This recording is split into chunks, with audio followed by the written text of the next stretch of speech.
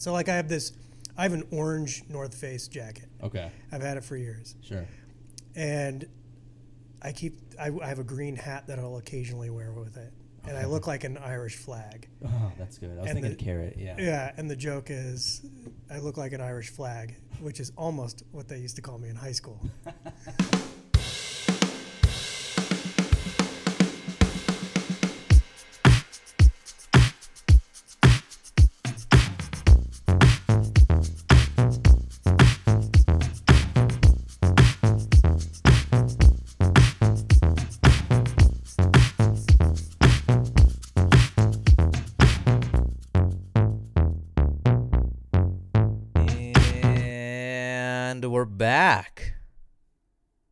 We're back with another OK podcast. Hello, my name is Dan O, and this is the world's most OK podcast, and I am excluding the Anderson Cooper podcast that he did a while ago. That one was okay, but this one is even more okay. Welcome, this is Comedian Ordinaire, episode 32, I believe. 32 of these things. That's pretty wild. We got another comedian interview today. Sat down and interviewed a comedian. We talked about comedy. It's just crazy that this has turned into exactly pretty much what I wanted it to be. I don't know. I'm just eternally grateful to anyone who decides to give their attention to this little thing that I'm doing. I don't know. It's the most fun that I've ever had, and I just love being creative. So to anybody that has been a part of it, I don't know how to thank you. This is so cool. It's cool that I don't make any money. I want to be 100% transparent. That's why you don't hear ads, and that's why you hear me saying things like fuck StubHub or climate change is real. That's why you hear me saying things like that, because I don't have advertisers. Anyways, today's guest, very special guest, Chris Knox, is on the podcast. Chris Knox is a Denver comic. Somebody that I met and I might have talked about in the second episode of this podcast. If you go back and listen to the Irish Rover Bomb, I think that was my first stand-up set of 2019. I had taken a few months off at that point, and I was like, dude, I don't know. I had the itch that week, and I needed to scratch it with some comedy. So I went over to the Irish Rover. I went over to the Rover and signed up on this list, and once you know it, sat down next to a guy, start talking about comedy, and he tells me that he hasn't been up in a pretty long while, and I'm like, hey, shit, me too, that's crazy. Anyways, fantastic. He was a gentleman. He went up for a little bit. We'll get into the story when the podcast starts, but I don't know, it's just it's crazy to think that just some comedian that I met at an open mic would end up being one of my favorite podcast guests. So I don't know, it's just really cool, and I kind of like how this whole thing has just happened. But that is Chris Knox. He's just such a nice guy, man. He let me into his home, and I got to meet his dogs, and his wife was there who decorated their home beautifully. I feel like I'm getting into too much detail now, but anyways, I'm not gonna keep rambling anymore. Before we get into it, as always, all questions, comments, queries, and concerns are welcome at comedianordinaire@gmail.com. Hit up the email, because I read everything in there, and I answer all the stuff that's in there. Even the racist things I reply to. And I'm not racist back, so anyways, just do that. Whatever it is, if you decide to send like I always say this, if you decide to send like a middle finger emoji, make sure that it's the black one, because that one hurts more for some reason. I don't know why, but whatever the case may be, go ahead and email that thing. You can follow us, or I say us, like there's a team. God damn it, I wish there was a team of people. Then I wouldn't have to sit down and edit these. But you can follow me at comedian. That's a period, comedian.ordinaire. That is on Instagram, and on Facebook I am DANO Olivares, OLIVARES, and that's not at anything. It's just on Facebook. I don't like getting into these plugs too much, but you know what? I got to do it because I want to talk to more comedians. And if any are out there listening, please, holy shit, get in contact. I just want to sit down and pick your brain about comedy and talk about past traumas and do you believe in Santa Claus? Things like that. I kind of just want to get into that with comedians. So do that. Holy shit. That's enough of me talking. It has been, oh my God, about, I don't know, 3 minutes. Maybe more of this intro. So I'm not going to ramble on too much more. Without further ado, Chris Knox, welcome. Thank you. That is how you say it, right? It Chris? is. Like, Okay. No, that's good. Man, Yep. How are you? I'm good, man. It's been a while. It has been a while. We got some things to get into. This is wild that we have ended up doing this because the first time I met you was, I don't know if you remember. Yep. Irish Rover. Irish Rover. It was Yeah. a Monday night. We had both It was. signed up. Yeah, literally, I followed you into the place, signed up right after you, and we were way down on the list. We were there like at 11. Yeah. Well, it was like, I think we were like the 40th or whatever person on the list, and Yeah. but like the 60th to actually get up. So crazy, man. So Yeah. we sat there like in the front row. Of course, yeah. I had no idea what I was doing. That was my first time like performing in like 4 or 5 months at that point. Yeah. Yeah. That was my first time up in, I don't remember how many months, but it was a long time as well. You took a break, didn't you? I've taken a lot of breaks. Yeah, that's what happens, man. Yeah. It's tough to stay consistent with it. It is, because I think your expectations have to Yeah. kind of shift a little bit, because I think when you first start doing it, you have this weird fantasy that the It's world's hard just not going to to. find you, you know, Yeah, like this yeah. is what I'm meant to do. And then you start Right. doing it, you start realizing how fucking unrewarding it can be. Oh my God, you have no idea. And then, yeah. So like, and I got up, I think I had 3 minutes. I did about a minute and a half. I remember that. And Oh I my even God. like, just like, I succumbed to it. And I'm like, you know, I just honestly wanted to get up. I haven't been up in Yeah. a long time. Yeah. And then like, you know, the rest of the crew's standing there just like waiting for the next thing. Dude, it was like I was talking to you pretty much the entire night. Yeah. We were just going back and forth. I was like, oh shit, I met a comedian. This is crazy. We both haven't gone up in a while. And I was waiting for you to come back and sit down. Nope. Because I was going to be like, dude, at least you went up there. Right. But you did like a minute and a half. You almost ran out of the place. Yep. I noped right the fuck out. Yeah, it was crazy. Yeah. I was like, yeah, I can't sit in this. I'm just going to go ahead and go. By the way, do you know? That was April. That was April. April something. Yeah. You know what's wild? So whenever I do a mic, I get my phone up there. I record the audio so I can Yeah. listen to it later. And I use that audio for the second episode of this podcast. Nice. From that Nice. night.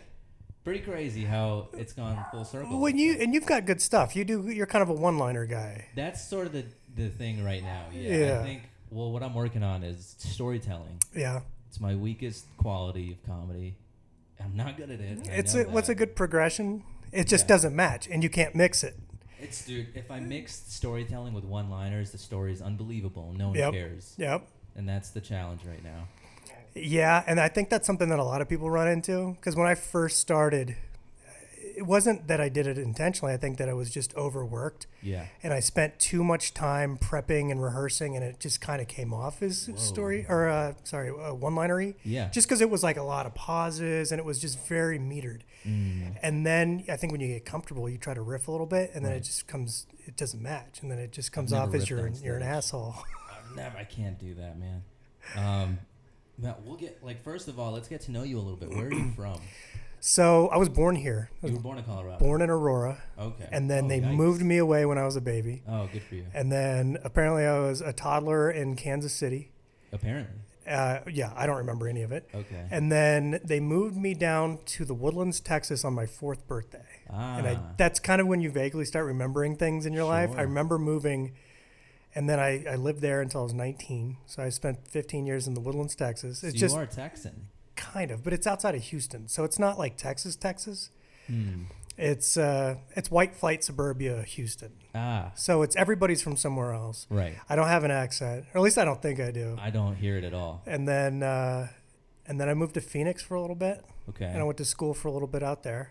High school. No, this was at 19. I was out of school. So I went to I went, not to brag, but I went to DeVry University Oh shit. until I realized it was a diploma mill scam, That's and then right, I yeah. went to community college for a little bit until I kind of figured out that I didn't want to do this anymore, and then I got a job in the family business, which is dental industry. So my dad and grandpa Yeah. both sold and repaired dental equipment all First their thing I careers. noticed about you was your teeth, so it makes sense that you've gone into. Oh, thank you. Yeah.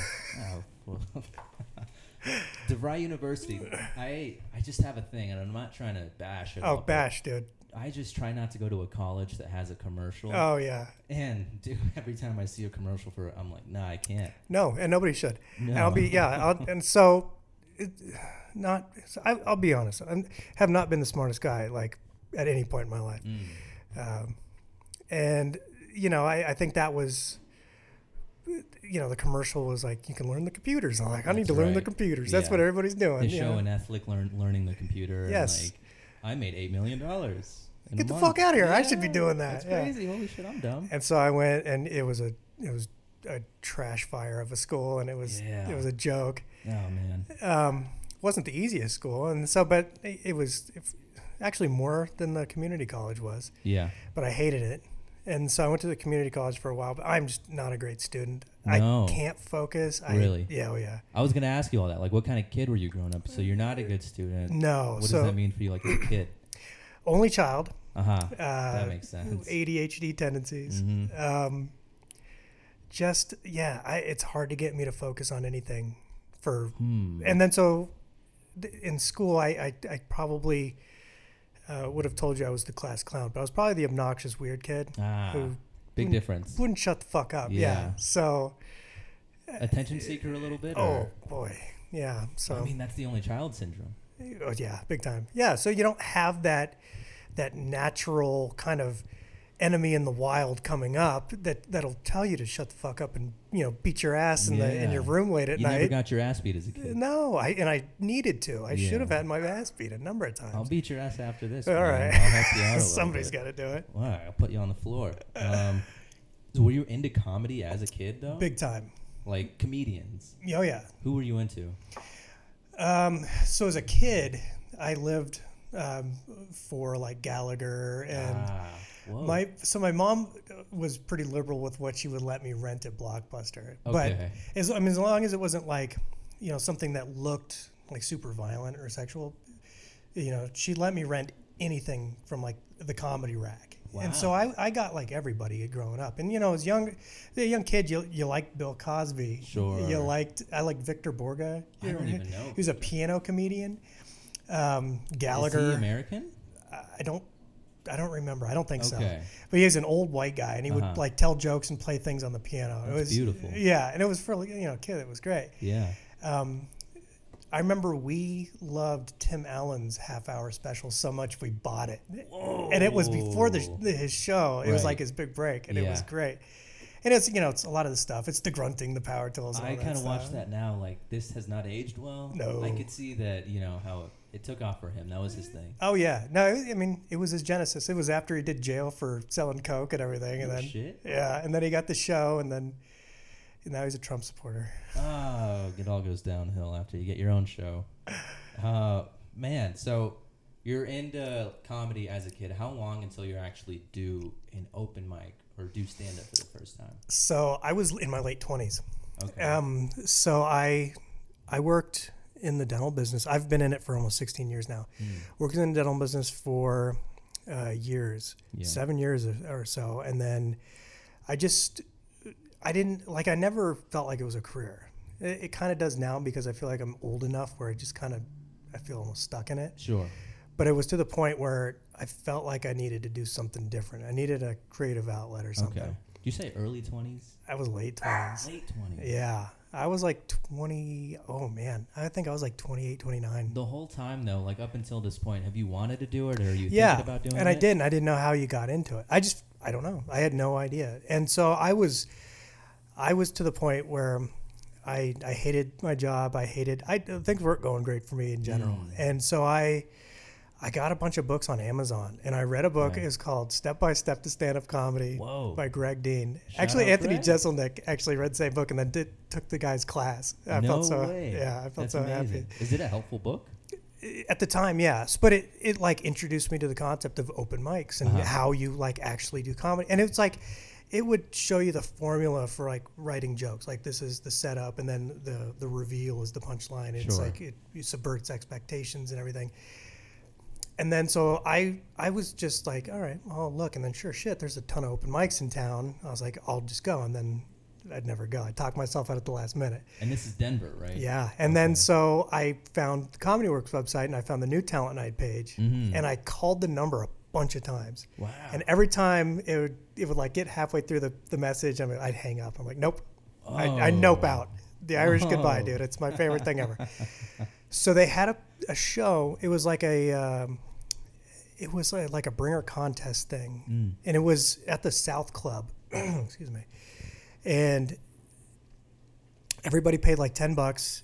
You get 3 minutes, and then they bring out like 5 finals or whatever, and then by round of applause, they'd give the purse to somebody. Old school. And so it was an email. I had a few beers in me, and I did something kind of out of character, and I sent an email and said, yeah, I'd like to do the show. And they're like, all right, fine. It's a Sunday night at the South Club, like a week away, and I was fucking anxious for it the whole time. Did you have anything ready?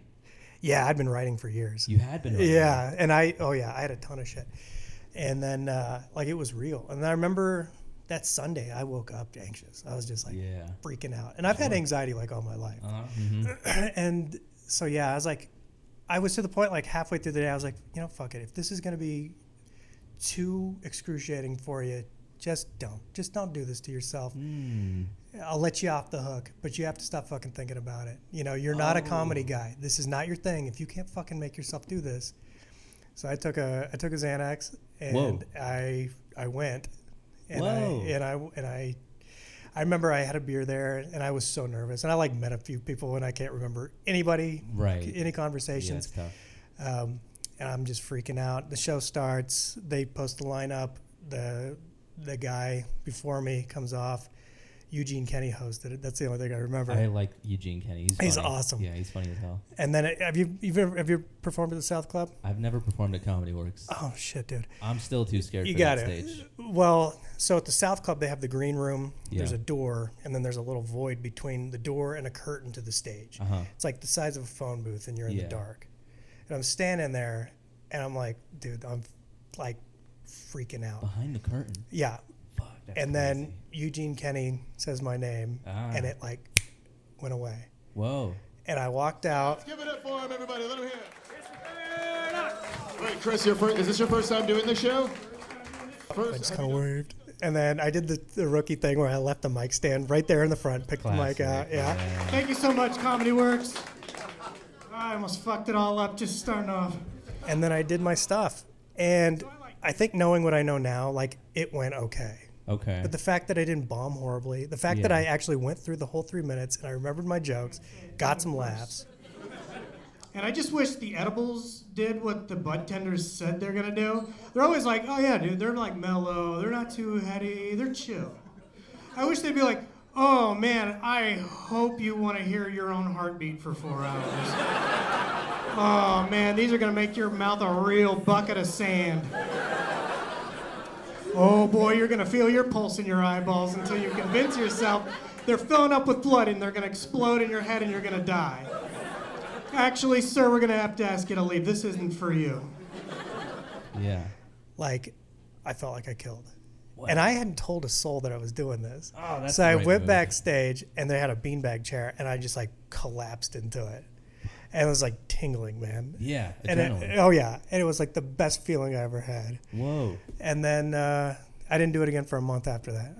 Whoa. Do you remember any jokes from that night? So, I mean, they were all dick jokes. And then, they were all gross dick jokes.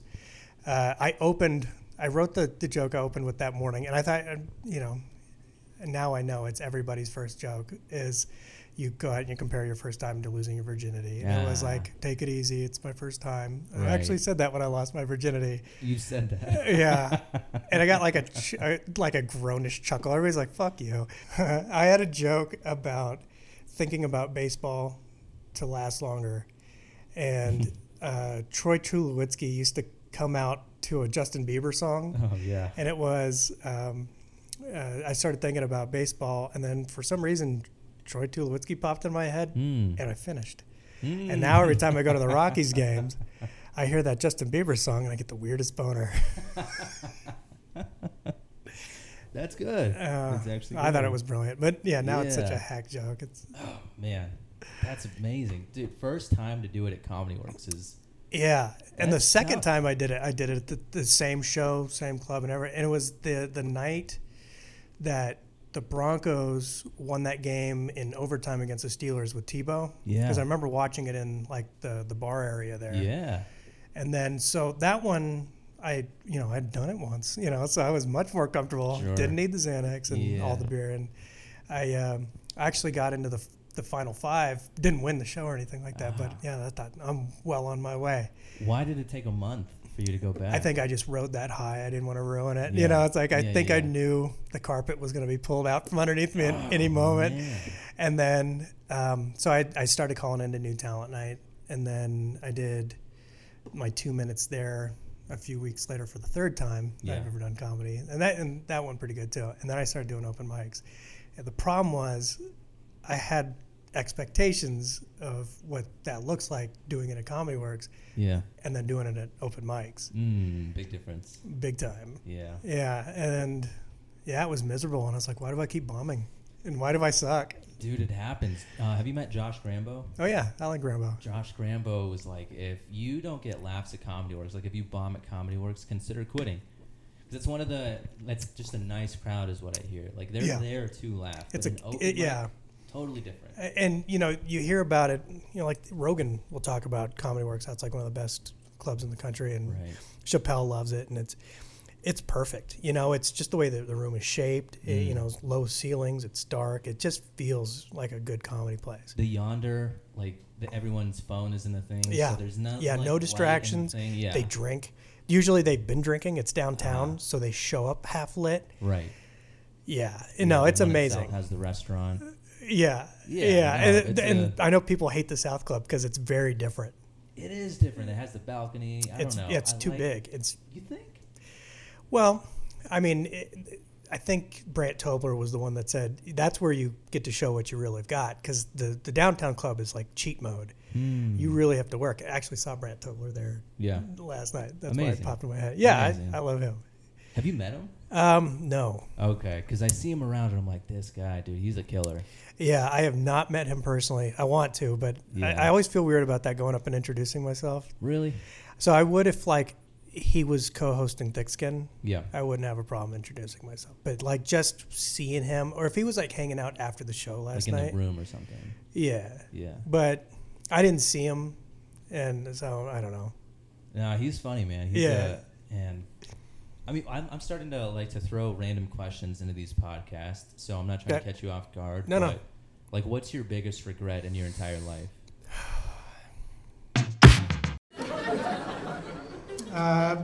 I just got married. Thank you. She's a neat lady. I like her a lot. But she's a beautiful girl. She looks a lot like Anne Hathaway. Yeah. And as you can see, I look like Bobby Flay had a baby with Ellen.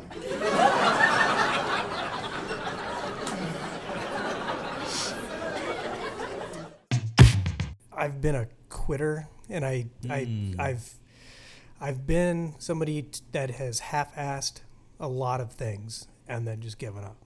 And I've done that in a lot of different areas, not just comedy. And I've done it in comedy like 3 times. Like video games and No, like I had a great opportunity with the dental stuff. I had to be an outside salesperson, which you can really work your way into a great career doing that. And then I got the opportunity, and it was too hard, and I just kind of gave up on it. And then relationships, Right. things get a little too tough, and I gave up on it. And then that's classic you though. You're like, all right, I'm peacing out. I'm not saying that. yeah, and I'm sure my therapist would tell you that's got to be an only child thing, and it's just it's something about being handed everything your whole life that adversity has never been one of those things that I've really taken on. I've never been a grab the bull by the horns kind of guy. I've always been a get the fuck out of the bullpen kind of guy. Yeah. But now you're doing comedy. Well, and I think that's kind of a symptom of something bigger, is that I really have been trying, and especially lately. Yeah. And this has been something that's happened with me currently. I mean, like, it's happening, but I'm fucking 37, Right. But trying to undo that many years of just awful habits, and Yeah, that's not easy. putting up a wall, and it's like this ingrained defense mechanism that you have. You know, it's too hard. Just kind of put up a wall. You're know, always trying to get comfortable. Yeah, but that's huge. Yeah, Does therapy help with that? it does. Sorry, I Yeah. keep like stomach burping White Claw on your microphone here, but No, no. I'll get a new one after this. Don't worry about it. It's fine. Yeah, no, therapy's great, Yeah. and I could stand to go more, and I would recommend it to anybody. Dude, if I could afford it, I would go weekly because I think that it would make me twice as funny. I don't have any trauma that I'm trying to deal with. I literally just think if I pay someone to listen to me tell stories, I might get funnier. Yeah, maybe. Maybe. It is an opportunity to talk and have an audience. Yeah. Yeah, dude. Just like a live podcast, but it's one-on-one Right, with the right. person who has to take Hell, notes. they're frankly paying to be. You're paying them to be there, and That's exactly yeah. right. But no, I love it, and it's something I'm still working on. I still have a lot of work to do, and Man, do you still get nervous before open mics or before performing? every time. Every single time. Yeah, and I will say that the thing that probably helped me the most was improv class. Whoa. So before I started doing open mics again, I started taking classes at Bovine Metropolis. Okay. And I got up to level 3. I loved it that much. So level 1 feels like therapy. Okay. It is like this exercise in, hey, you are going to be told to do some really goofy, embarrassing, weird shit that's really kind of out of your comfort zone. Right. Like But- what? Like what? So it's like, all right, everybody up. And then imagine you're this thing, or do this weird movement with your arms and stuff. And dude, they literally force you to kind of get up and do the shit that like really does kind of feel humiliating. Yeah. But everybody else is doing it, so you would be weird not to. Ah. But that's the point, Right. because if you're gonna get up and you're gonna be able to just act and improvise comedy, you have to be comfortable, and they really do. The first level is like a crash course in doing embarrassing shit That's until you feel wild. comfortable. But I'd recommend it to anybody. How long did you do that for? All told, it's a little over 6 months. Okay. So yeah, because I think they go to level 5. And it takes about a year to get through the program. Is this after you had done comedy for the first time though? Yeah. So this was just last year. Okay. And then so I was doing both for a while. So when I met you, I was still doing the improv classes, and then it got to Yeah. the point where, I got a wife and 2 dogs and a job that almost feels like a career, and I've got a lot of things that so I can probably get away for 2 nights a week tops. Yeah. So I can either do 1 improv class and then 1 night at open mics, or I could do 2 nights of open mics. So I chose doing stand up instead of sticking with the improv. Whoa. That's it. I mean, that's probably for the best though. No. Yeah, and I'll be perfectly honest. The thing that turned me off the most about improv was going to an improv show. Yeah. Yeah. It was, and I hope that the people that I know from improv don't take offense, but yeah, it can be real painful. It can be really funny, but it's like anything else. Right. You're They're trying to be funny, which adds like another layer to it. and the improv in general just kind of it's a very different feel. Yeah. And it sometimes, there's the bad apple that spoils the bunch in a way. There's somebody who just doesn't get it, who Yeah. keeps throwing a wrench in the gears, or there's somebody who knows too much and they steamroll everybody else and they're too good. Interesting. And I had a pretty good class, and I really liked all the people that I was in the class with. But When I picture like a bad improv performance, it's someone in the crowd that ruins it by shouting out asshole suggestions. oh yeah, well, and so. And just like any other open mic, most of the people in the audience at improv shows are also in improv classes. So they're usually, it's like, it's weird, absurdist shit that they'll throw out there. And you Yeah. but it's just, ugh. Yeah. You'll see 2 people walk out and one will start stirring something in a bowl or something like that. They start doing this like act Kinda outs. goofy, man. Oh, dude. Yeah, it can be really painful. Do you have any physical attributes in your own stand-up comedy now because of that? I think that I have tried to, I've tried not to just stand there, which I've been guilty of.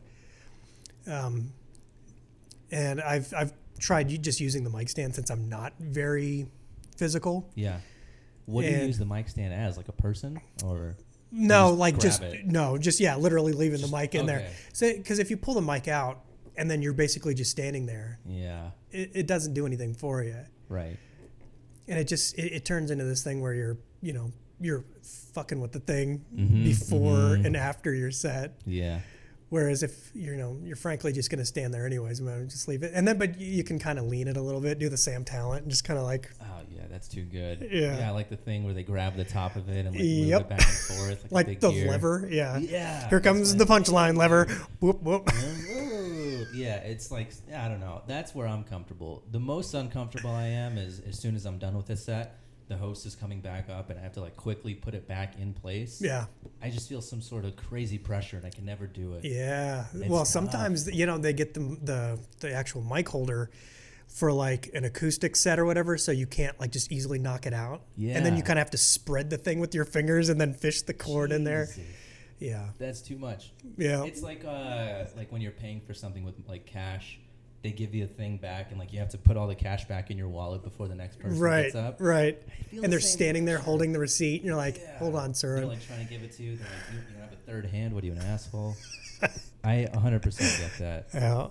Another random question for you. What do you think the world would be better without? Oh man, the internet. What? Yeah. Really? Yeah. This is going on the internet. I just so know. you I know this is your thing. I've gotten very anti-internet in the last few years. What does that mean to you? Like only 4 hours a day, or? Dude, it's extremely addicting. Mm-hmm. And yeah, I lived on it Yeah. and just like this constant like input, but you see what it does to people. And it's like the whole thing has turned out to be this social experiment. And I Right. feel like it's done more harm than help. Mm. It was invented for scientists to, transmit Shit data. things really fast. Yeah. right? But it's turned into this like tool for fascism and propaganda and porn and like even like the seedier parts of the internet that get bigger and bigger, and it's Right. E-commerce. Amazon is probably a worse offender than Walmart in a lot of ways. I would say so. Yeah. And it just really has taken over where people really don't live amongst each other anymore. It's like we almost have this adversarial thing with everybody now. Yeah. And it's weird. And it seems like it's come from the comment sections. It's like, fuck you, you don't know what you're talking It's all about, from the comments. People are anonymous and their courage goes up by like 100. Yeah. And I think people's general opinion of humanity is just It's all valid now. Everyone has an opinion. yeah, and it's just I don't know. I just think, and I sound like a 37-year-old man here. Yeah. You're Yeah. really dating yourself. It's good. Yeah, but I mean, Like how much time do you spend on your phone or at the internet in general? and more than I should, and more than I like, and I don't take away much out of it, and I'm down to just like I go on Facebook and I look at the comedy stuff, Mm-hmm. but I still do that too much. Yeah. And then I go on Twitter, which I shouldn't. I should delete Twitter. And the idea is to go in there and follow comedians and, Network that way. well, not even networking. I'm a shitbird, Uh-huh. but I like reading like Colin Quinn and, like all Okay. the, Gary Goldman's great on Twitter. I don't follow, no. Oh, dude. Yeah. He gives like comedy tips every day on Twitter. Amazing, It's amazing. great. But you can't avoid the circus and then, the impeachment and everything. And That's wild. dude, I get so sucked into it. And, Yeah. and I am not a conservative by any means. I don't think it's a bad thing though to get sucked into that part of the internet, like you're saying. But it's so, and I always find it ironic that people on Twitter point to Trump and call him the Fox News president when he's the guy who spends all day on Twitter. And you look at the cesspool that is Twitter and Right. like the politics, and it is very easy to get pulled to the extremes. And I think it is more divisive because it is, I mean, it's a lot of it's bullshit, and it's both sides. But I will say that the right has mastered the propaganda and the fake news and Big time. oh yeah, they're Yeah. geniuses at Yeah, it. yeah, and yeah. they, like you see Manipulators. these old people, and I have these in my family Uh-huh. who get these memes and all these fake articles from these fake news sites, and they believe every bit of it, and they follow these personalities, these the pundits and stuff, Yeah. and I don't know, I've gotten sour on the whole thing. Sounds like you're saying we're almost too dumb for the internet. I don't think, I think that people have tapped into that, Uh-huh. And I think it's, have you heard of Dunning-Kruger? It's where dumb people think they're smart because they take in all this information. And conspiracy theorists have this a lot, because they think they're in tune to something that the rest of us aren't. Right. They're smarter than ever because they know. Yeah. They're sold some shit by some guy who created a story about something, and Damn. people buy into it. You're kind of putting me in my place, man. I'm always thinking like, I'm better than everybody. I see a random person, I'm like, fuck that guy. I'm so much smarter. No idea who he is. Well, and I think that, part of, turning 37 is you realize that I'm nothing that I thought I was before. You've had more of your life without it than you've had with it, though. Like, for me, it's exactly half and half. Yeah. And Yeah. it's a part of it. I remember Napster and MySpace and all that stuff when it popping up. I remember, like, it was so different. 'Cause I remember we had, was it Prodigy internet dial-up? It was way back in the 90s. And I remember reading articles about Kurt Cobain's suicide on there in 94. Oh, my But it was like, that was a thing that you had to, like, sit down at the computer and then you had to let it do its thing and dial in. That's Yeah. right. You had to go do it. You didn't have hours. Now it's just so accessible. Yeah. It's Man. like if you're a pothead living in Denver, it's so much easier. You don't have those forced dry spells. That's right. Yeah, it might be a bad thing, actually. No, yeah, I guess I kind of agree, but what's your preparation process like as far as comedy? You talked about when you did it the first time that you rehearsed it over and over. Are you still like that? Like every word needs to be... No, and it's definitely it's changed, and it changes constantly because it's one of those things that it should be trial and error. Mm-hmm. And I've found that if you overwrite, overwork it, overscript, you get thrown off too easily, and then you can't recover, or at least I can't. Okay. So I remember just the mechanics of the joke, why I thought that was funny, and then just so I bullet point and I write it down on my phone more often than not. Sure. And then I've been trying to just free write lately, just like 10 minutes, just writing whatever.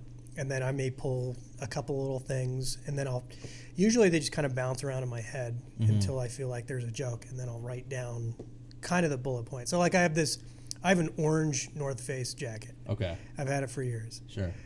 And I have a green hat that I'll occasionally wear with it.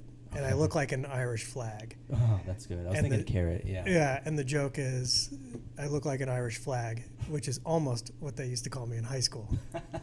That's So then I'll bounce that around and then figure out what I can do with that, where I can work it in. But here's the thing, I'd have to wear the orange jacket and or the green hat for it to be in context. So it's one of those jokes that's like I don't know what to do with it. I don't know. I don't think you need the props for the joke. It worked just now. I mean, if I could picture it, just describe it well enough. I guess, yeah, you just set it up. Yeah, just set it up like that. I don't know. I think you did it.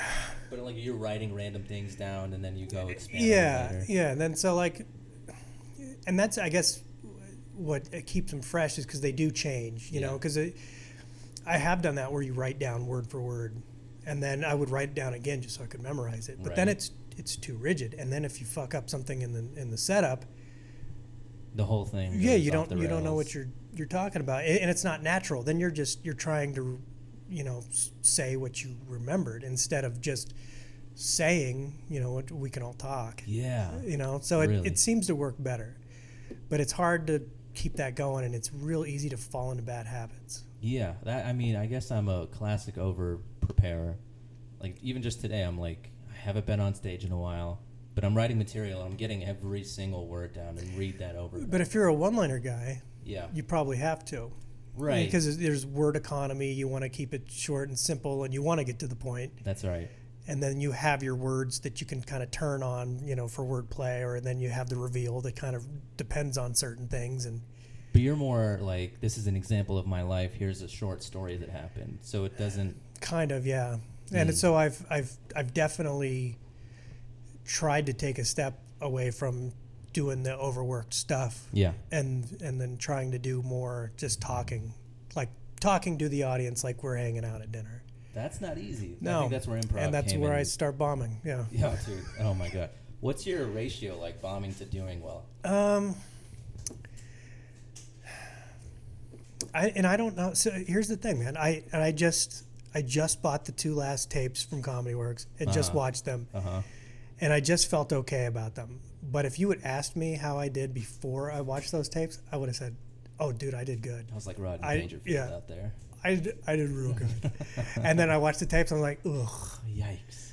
So that's something that I think that's advice you're going to get everywhere, is to record every set. Right. And that's something that I need to start doing, and then actually forcing myself to listen to them. And then, but to get to your question, that was the longest roundabout dodge that I ever gave. But I would say, I do about half and half. I do okay.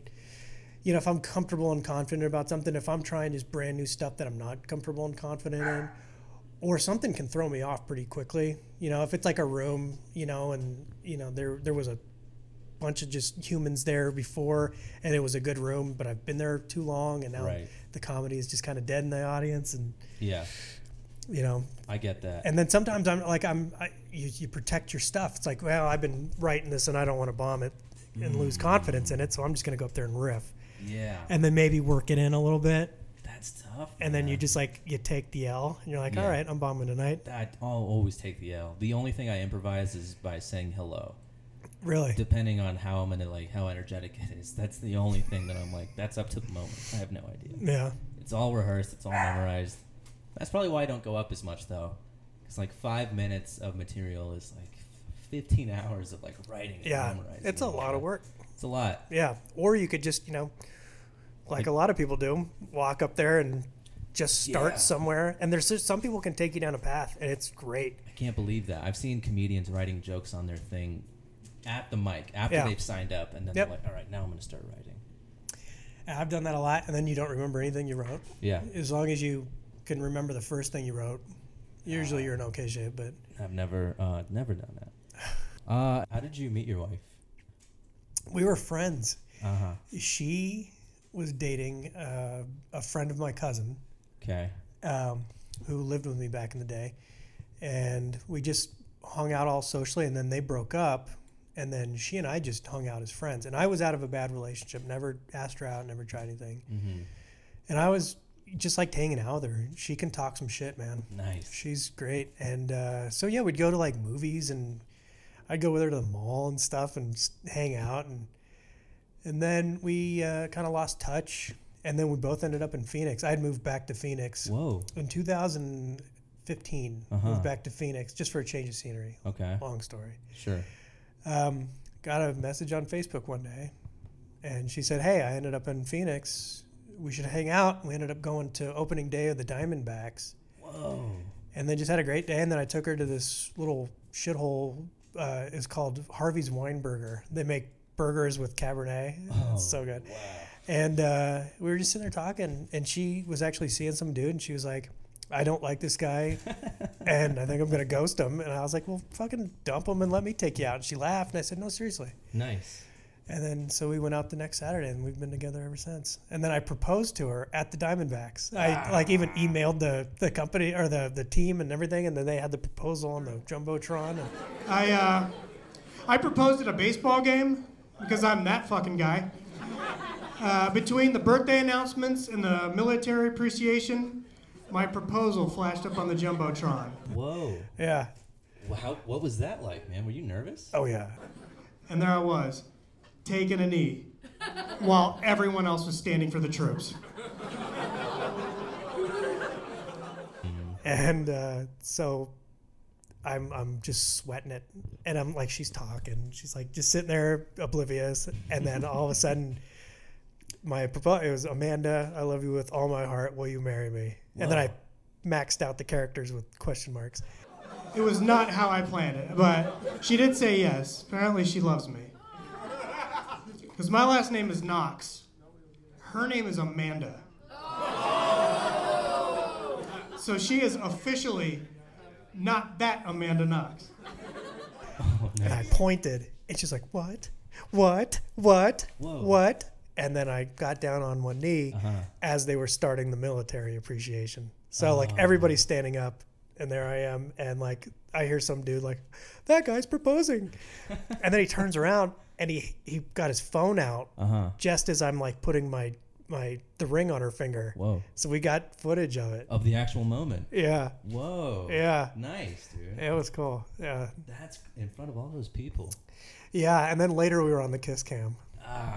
That's classic. And then like an idiot, I see I'm on the Jumbotron. I'm looking for the camera and I'm like trying to wave. And she grabs me. She's like, dummy. Damn. Yeah. That's a good one, though. You did it, man. I mean, it was, I felt like I had to do something. Yeah, if it wasn't there, it was going to be at that Harvey's Weinberger. I mean, one of two places that I feel like if I proposed at the shithole Weinberger place, she probably would have said no. Really? I You know think my location matters that much? She was looking for something. Well, she knew it was coming. She picked out the ring. Like we went out, we went to go look at rings. You know, Fantastic. Next thing I know, we're talking financing, and I have a fucking ring. Oh, that's too good, man. What do you think the hardest thing about comedy is? Like everything. I mean, it's like you're writing and performing, you know, and that sounds so cliche and dumb. Yeah. I mean, but it's, you know, there's a lot of people who've made careers out of just writing, and there's people who've made careers out of just performing, but you're trying to do both. Right. And then you're trying to do both from zero. And I mean, stage fright is one of those things, but trying to tap into something that's kind of relatable and that actually works is really difficult to do. A lot of trial and error in this. That's all it is. And consistency's, you know, really tough because, you know, you talk to anybody and, you know, you'll have the same material and you'll go up 2 nights in a row and one night it'll do really well and the next it'll eat dick. But it happens. And that's it. You know, and I feel like comedy in a lot of ways is like golf. You know, like you'll get that one good hit and you're like, damn, man. And then you keep playing because you got that one good hit and you just keep chasing it. And you feel like the whole time you're doing it, like you're right there on the cusp. Yeah. Like, I'm going to be really good at golf. And then, like, you'll go out and you'll suck ass all day long. It's like, I don't know what happened to my swing. I used to be good. I hit that one hit one day. That's right. So you're chasing that dragon. You're making it sound like a drug. It is. Like, and you get it right the first time. You're like, I need more. Scratching your forearms. Yeah. White lips. Sucking dick for money. Oh, that's amazing. Like, how would you describe your style of comedy? I mean, and I guess I kind of do like old school. Just, it's almost like set a punch, but I try to do as conversationally as possible. Talk about hating the internet. Yeah. Right. You know what I hate, guys? The internet. What's the deal with the internet? Hey, what's the deal? Like sweaters. Yeah, and I don't know. Like, I don't have too much of a style. Like I'm not absurdist. I'm not. Do you still feel new in comedy? Oh yeah. You do. Constantly. I think that's it. Yeah, like I'm hardly 3 years in. It's you describe me as a one-liner, and that's flattering. Like that's like the idea. Oh, go up there, just have zingers. But yeah, I don't even know. I wouldn't. It's hard for me to say that. Well, it is, and that's the thing. It's really kind of hard to identify yourself, what you do, because you're so lost in your own shit. And then that's right. You're busy, you know, one, being nervous, two, trying to, you know, remember everything. It really is difficult to kind of analyze things as they're happening. And there's times where you feel like you bombed and people are like, "Man, that was good." And then there's times where you feel like you did good and people won't talk to you after you come off stage. Oh, dude, I've had a lot of those. It's awful. So it's just, you know, I don't know, man. It's one of those things that when you're in it, it probably looks a lot different than people watching it. Yeah. No, I get that. Do you pick your nose? Yeah. Like, you know, when I don't have like a whole bunch of stuff to, you know, like I'm a big like tissue paper over the finger kind of guy. Oh my God. Almost like a prophylactic kind of thing to protect your finger. Yeah, to get in there. I got big nostrils, but this is thoughtful. You know, sometimes you got to do what you got to do. Yeah. The car in particular. I have a little trash can in the car and full of snot.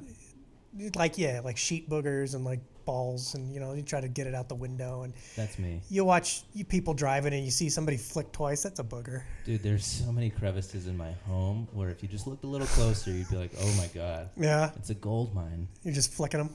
Get them out of there. I'm not a flicker because that's out into the abyss and that seems rude. I'm like, I know exactly where it belongs. So you can get it later. Do you come back for it? I'm gonna edit that part out, but yeah, exactly. So I can get it later. Go back to it. Do you ever second guess comedy? Yeah. I mean, I second guess everything. Yeah, I mean, that's you. as a rule. Yeah. The second guesser. Oh, big time. Yeah. So, yeah. And so I just, you know, Like, what do you do to stay focused and stay motivated? And sometimes, so you ever been between relationships or whatever, and somebody will say, the secret is you got to stop looking. Just kind of focus on you for a little bit, Right. take some time, it always happens when you're not looking. and then it'll happen. Right. And that's kind of been my approach when, like, you know, you're just bombing every time you go up and you don't enjoy it. Mm-hmm.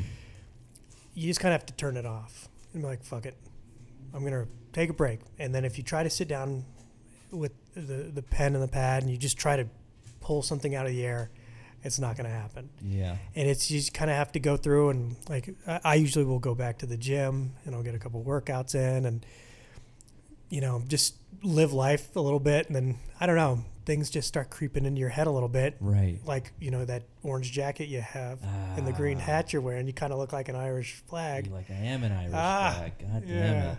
God hates flags, dude. I know exactly what you're saying. Yeah. But that's, yeah, you kind of just live your life a little bit. Yeah, you have to take a right. And like, I'm not one of these guys that's out there every night. There are guys that literally go to 2 mics a night. Yeah. And they can grind and they can get out and do the stuff. And, you know, I could definitely do it more. Yeah, I mean, I hear that from every comedian. And that's the thing. But I'm going to be one of these annoying guys that after New Year's, I'm going to make the resolution to get out there and hustle more and You're do calling the. it. Oh, yeah. I'm Okay. calling my shot. I'm going to write every day. Uh-huh. I had goals for the first year since April. Yeah. And it was 1 mic a week. I feel like that was something that was attainable. And Sure. I average out about that, but there were a lot of weeks I didn't go. Mm-hmm. But there were some weeks I went twice, sometimes 3 times. And then Nice. it was to get booked.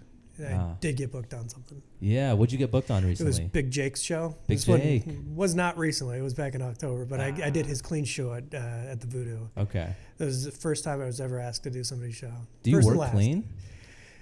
Generally, yeah. Most of my stuff is clean. But you don't, that's a conscious decision? Or? Kind of, yeah. Because when I first started, you know, I was writing just dick jokes galore. Sure. And then I moved to like even more, because I was listening to a lot of like Opie and Anthony, and I got real dirty. And Yeah. it didn't work, and it was gross, and it was It's not you. no, it didn't match. Yeah. The stuff before was dumb, and it was, you know, it was like this Boy Meets World dick joke variety. It was, but then it was like I was trying too hard to be Jim Norton, and then it just did not work. Yeah. Damn. Yeah. But you got booked on Big Jake's.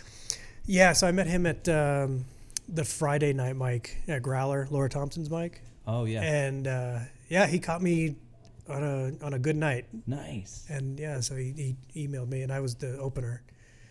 And yeah, it was a great show. I like Big Jake a lot. You said that was the first and last time you got booked? Yeah. I have not been booked again. Doesn't it feel good, though?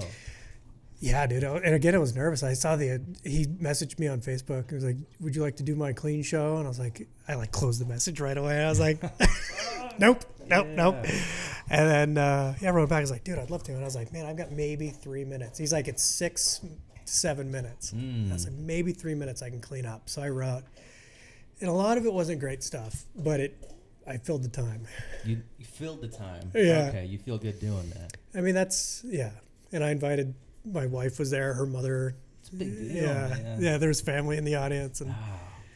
yeah. That's wild, dude. First time I got booked, it was like my first year really focusing on comedy. And it's at this wine bar, and like I invite everybody out, and it was, of course, snowy that night. It was in November 2017. And Was this Infinite Monkey? There? no, Oh. this was Water to Wine. Huh. They don't even do mics anymore. This was the Okay. first time they had done a mic, and they're like, we're trying to get people.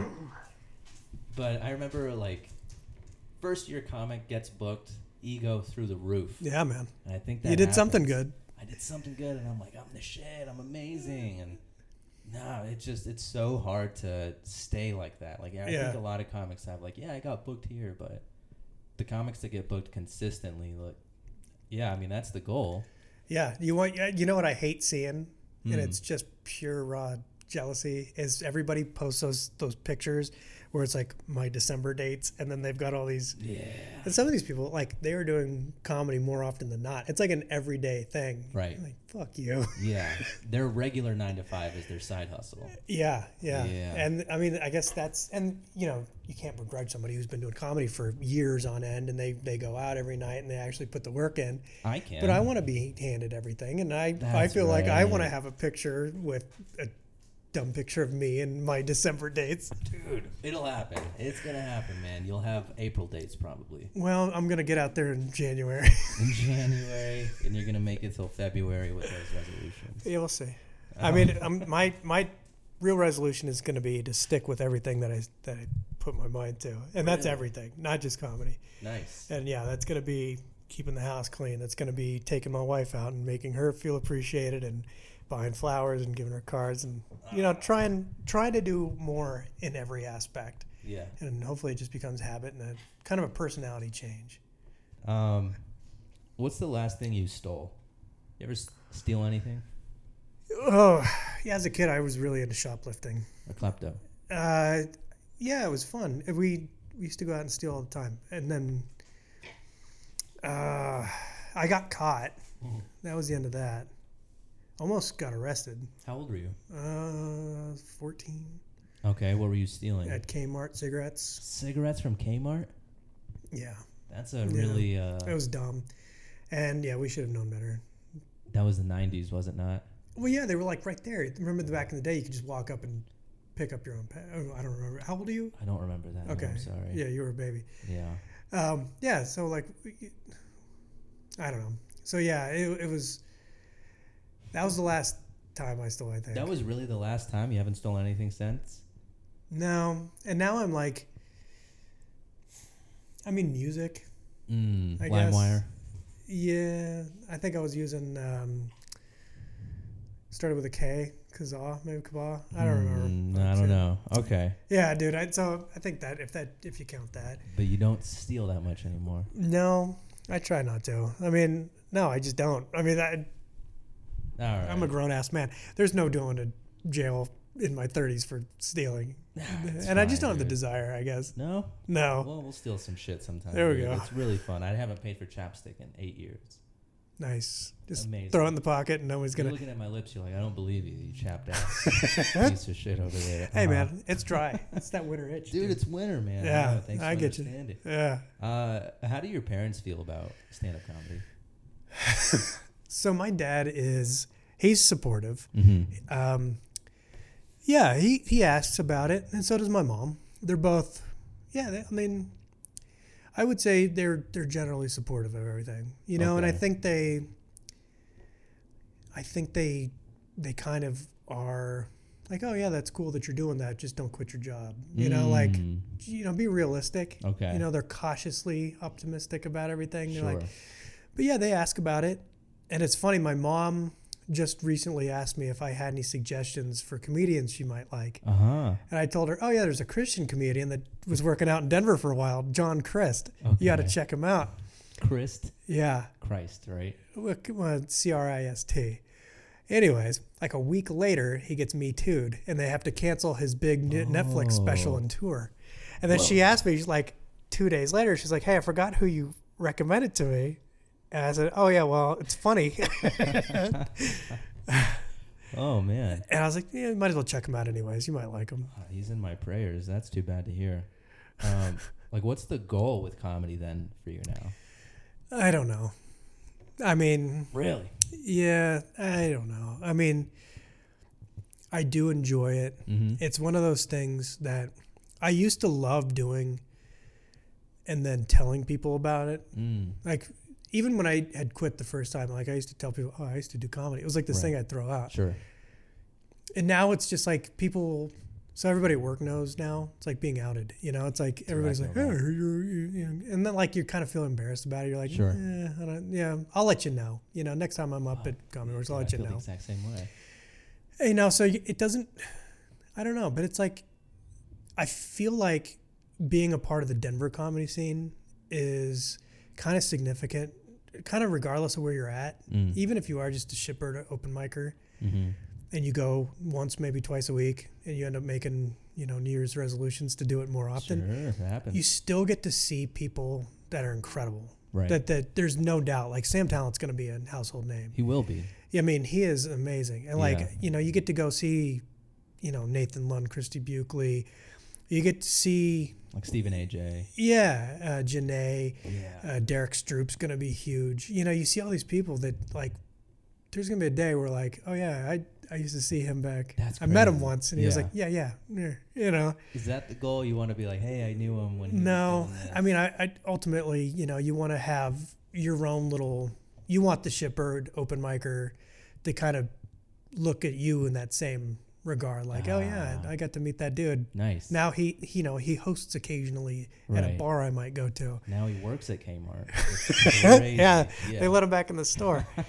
So I don't know. I mean, I think the goal is just not to quit, and I that's just, fantastic. yeah, that was a long ass way to say that. No, that's such a great way to say it. though. But I think that's been my biggest obstacle is my own just inability to stick with anything. Yeah. Dude. And I just want to keep going and see what happens. And maybe this isn't the thing. Maybe I'll find my thing that's adjacent to this, and Like what? What do you think? I don't know. I You haven't have an found it internet yet. Hate speeches. Yeah, I'll lead a campaign, Sure. sponsored by the Russians, and I'll make a shit ton of You're just money. gonna have to print it on newspaper. Yeah. No one's gonna see it. Nope, it'll be deeply underground. It'll be like zine. Scale of 1 to 10. How hard do you think you work now versus how hard you're going to work next year? I mean, I don't put I definitely know I could put more effort into it. Okay. I do spend a good deal of time just thinking of stuff, bouncing those jokes around in my head, trying to come up with better stuff. I need to get on stage more. I need to. Right. So I would say I probably give it a 2, but I would like to give it a 3. Okay. All right. I was gonna give it a 2 actually. For you, I mean. Okay. So that's Yeah, crazy there that we you go. said that. Glad we're dialed in. Man, we've gotten to know you a lot. And I like to end these podcasts always by asking just a bunch of rapid fire questions. So I'm going to throw a bunch out at you, kind of Got like it. what we've been doing, but just answer to the best of your ability. Okay. What's your favorite color? Black. When's the last time you spoke to your father? It was Monday. Oh. What's your biggest fear? Dying alone. What's the worst injury you've ever had? I broke my arm rollerblading when I was like probably too old to be rollerblading. I was like 14. Okay. You broke your arm. Yeah, I fell off a ramp. Oh, break a leg at your next show. man. Thanks a lot, buddy. What's something you're never wrong about? Oh God, I feel like I'm wrong about everything more often than not. Same way. I'm pretty good at fixing dental equipment. I'm not gonna lie. Nice. You're never wrong about it. Yeah, I am, but I feel like I'm confident enough. That's my weird little niche, Like I can Okay. walk into a dental office and I can fix some problems. I was literally just gonna ask, like, what other talents do you have besides comedy? That's it, man, and that's why Okay. I'll always have a job here. Whoa. All right. Hey, that's good to have like a safety net, though. Yeah, no shit. This one's broad, but answer how you will. What do you recommend?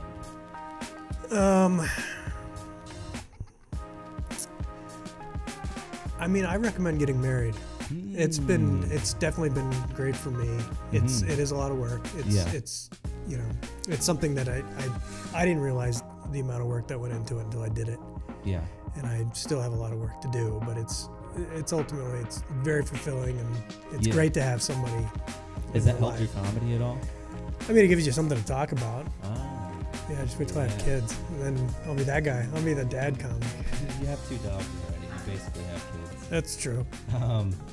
Have you ever had an idea for an invention? Kind of. I had a couple ideas for things that I could try to make work in the dental business, but Like, just different ways of. So basically, cheaper ways for the things that makes the drills run. Oh yeah. Those are called delivery units. Jeez. I'm trying to make an easier way to make that work. And then basically the thing came out 6 months after I started thinking about this. Why do they do all this extra stuff when they could just do that? And then they just did that. It happens. I swear to God, that happens. Yeah. Favorite sports team all time? Denver Broncos. I feel like I saw that coming. It's either them or the Diamondbacks. Actually, I'm a bigger Rockies fan. I am such a fair weather baseball fan as it is, but Yeah. I do like the Rockies. Love going to the games. You're a Broncos guy. I'm a Broncos guy. What's the most expensive item that you own?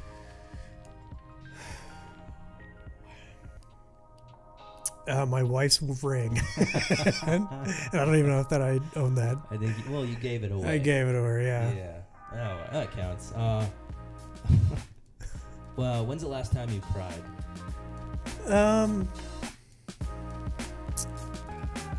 Gotten teary-eyed in therapy. It's the last time I full-on cried. I cry at weird shit like. It's big enough. Yeah, that's a sad movie. Yeah. There's a so I don't know if it's the last time, but it's a good example, and it's what. Oh, I'll give you two. The latest Toy Story movie. We saw it in theaters, dude, and okay. I had not enough beers, but I had a beer or two. And there's a scene. Have you seen it? I've seen the third one. I'm not watching the fourth. Dude, there's a scene in the fourth one where there's a doll that just badly wants to be taken home by some little girl, and she gets rejected by this little girl, and then they're escaping, and then there's this little girl, and she's lost and she's scared, and they put the doll down there so she can be adopted by the girl, and the little girl goes, "Are you lost too?" Oh, dude, he's teary-eyed now. I was like, and my wife cried too. I don't know. It got me. Yeah. And like I said, it could have been the beer talking. Dude, the third one got me, which is exactly why I didn't want to see the At the fourth. end? At the end. Yeah. When he was giving the box away. Yeah. I was like, Dude, Disney, man. I'm not strong enough. They for get this. you. What's your PIN number? What? Yeah, I'm just throwing them out. My PIN number? Mm-hmm. Not good. 5679. Nah, I knew it. Who has it harder, men or women? Women. I agree. Yeah. Who's your best friend? Ooh, my wife. Ah, Yeah, I Beautiful. shouldn't even had to hesitate on that. but you did, and we're keeping it in. Last one. My name is Chris Knox, and I am. A shitbird comedian in Denver, Colorado. Chris Knox. Thanks for doing this, man. Hey, That was thanks for amazing, coming over. dude. This is Thanks awesome. For the water. That's fantastic. My first podcast. With ice. Oh.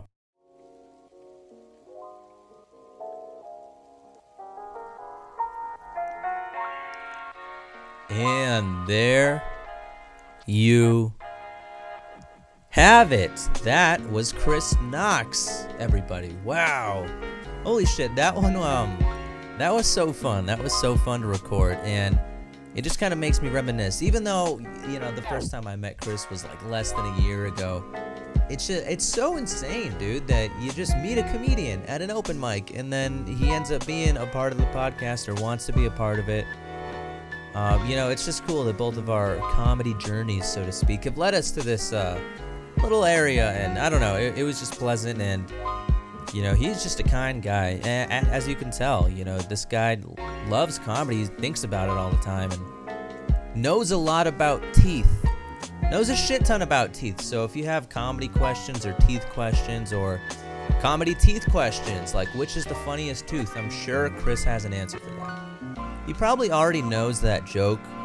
Because if I'm thinking of teeth in comedy, you go back to the classic. There's a classic joke. What time do you go to the dentist? Tooth hurty. That is an oldie, but a goodie. So if you go and talk to him about comedy and teeth, just don't bring that up because I don't. Anyways, whatever. I don't know what I'm talking about, but holy shit, that was fun. Thanks for letting me into your home, Chris. And if you're out there listening, I don't know that you are listening to this because you say you don't like your voice. I think it translates well over the medium, so who knows? Maybe that's just a little bit of your own thing. But yeah, if you are listening to this, I would love to sit down and have another conversation. Same to all you comedians out there. if you guys are listening, man, just hit me up. I'm a message away on Facebook and Instagram. All that stuff is in the description. And yeah, I would just love to sit down with anybody who is interested in this or willing to be a part of it. So that's all from me, and that's all from Chris. Next week, another very special guest. We have another comedian, Sammy Anzer, who has been doing comedy in Denver for a while. I think he started back in Memphis and New York, if I remember right. And I can't believe that I got to sit down with that guy as well. Podcast is kind of getting some legs. We'll see. I got to keep the momentum going in this year. If you guys have any advice for how to keep momentum going and avoiding burnout, holy shit, hit me up, man. I could use all the help that I can get with this. But I'm very excited for next week, so please tune into that one. Sammy Anzer is actually a teacher as well, and we kind of get into that subject, and, you know, I don't know. It's just, that one is fascinating as well, so I don't want to spoil it too much, but thank you guys for listening. Happy New Year again. I think this is the second one of the year, so maybe the last one of the year. Maybe not. I don't know. We'll see. But thank you guys for listening. I don't know how many times I can say that. I'm going to go not do this anymore. And that's it. That's all from me. So thanks for listening.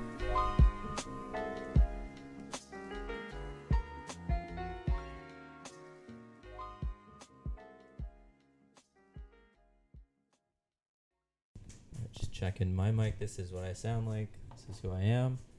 This is what I do. What do you do? Who are you? How is this? Do you have anything? Just mumble. Yep. I'm a me. You are a you. Yeah. Hey, I'm a me. I've been a me for 37 years. Holy shit.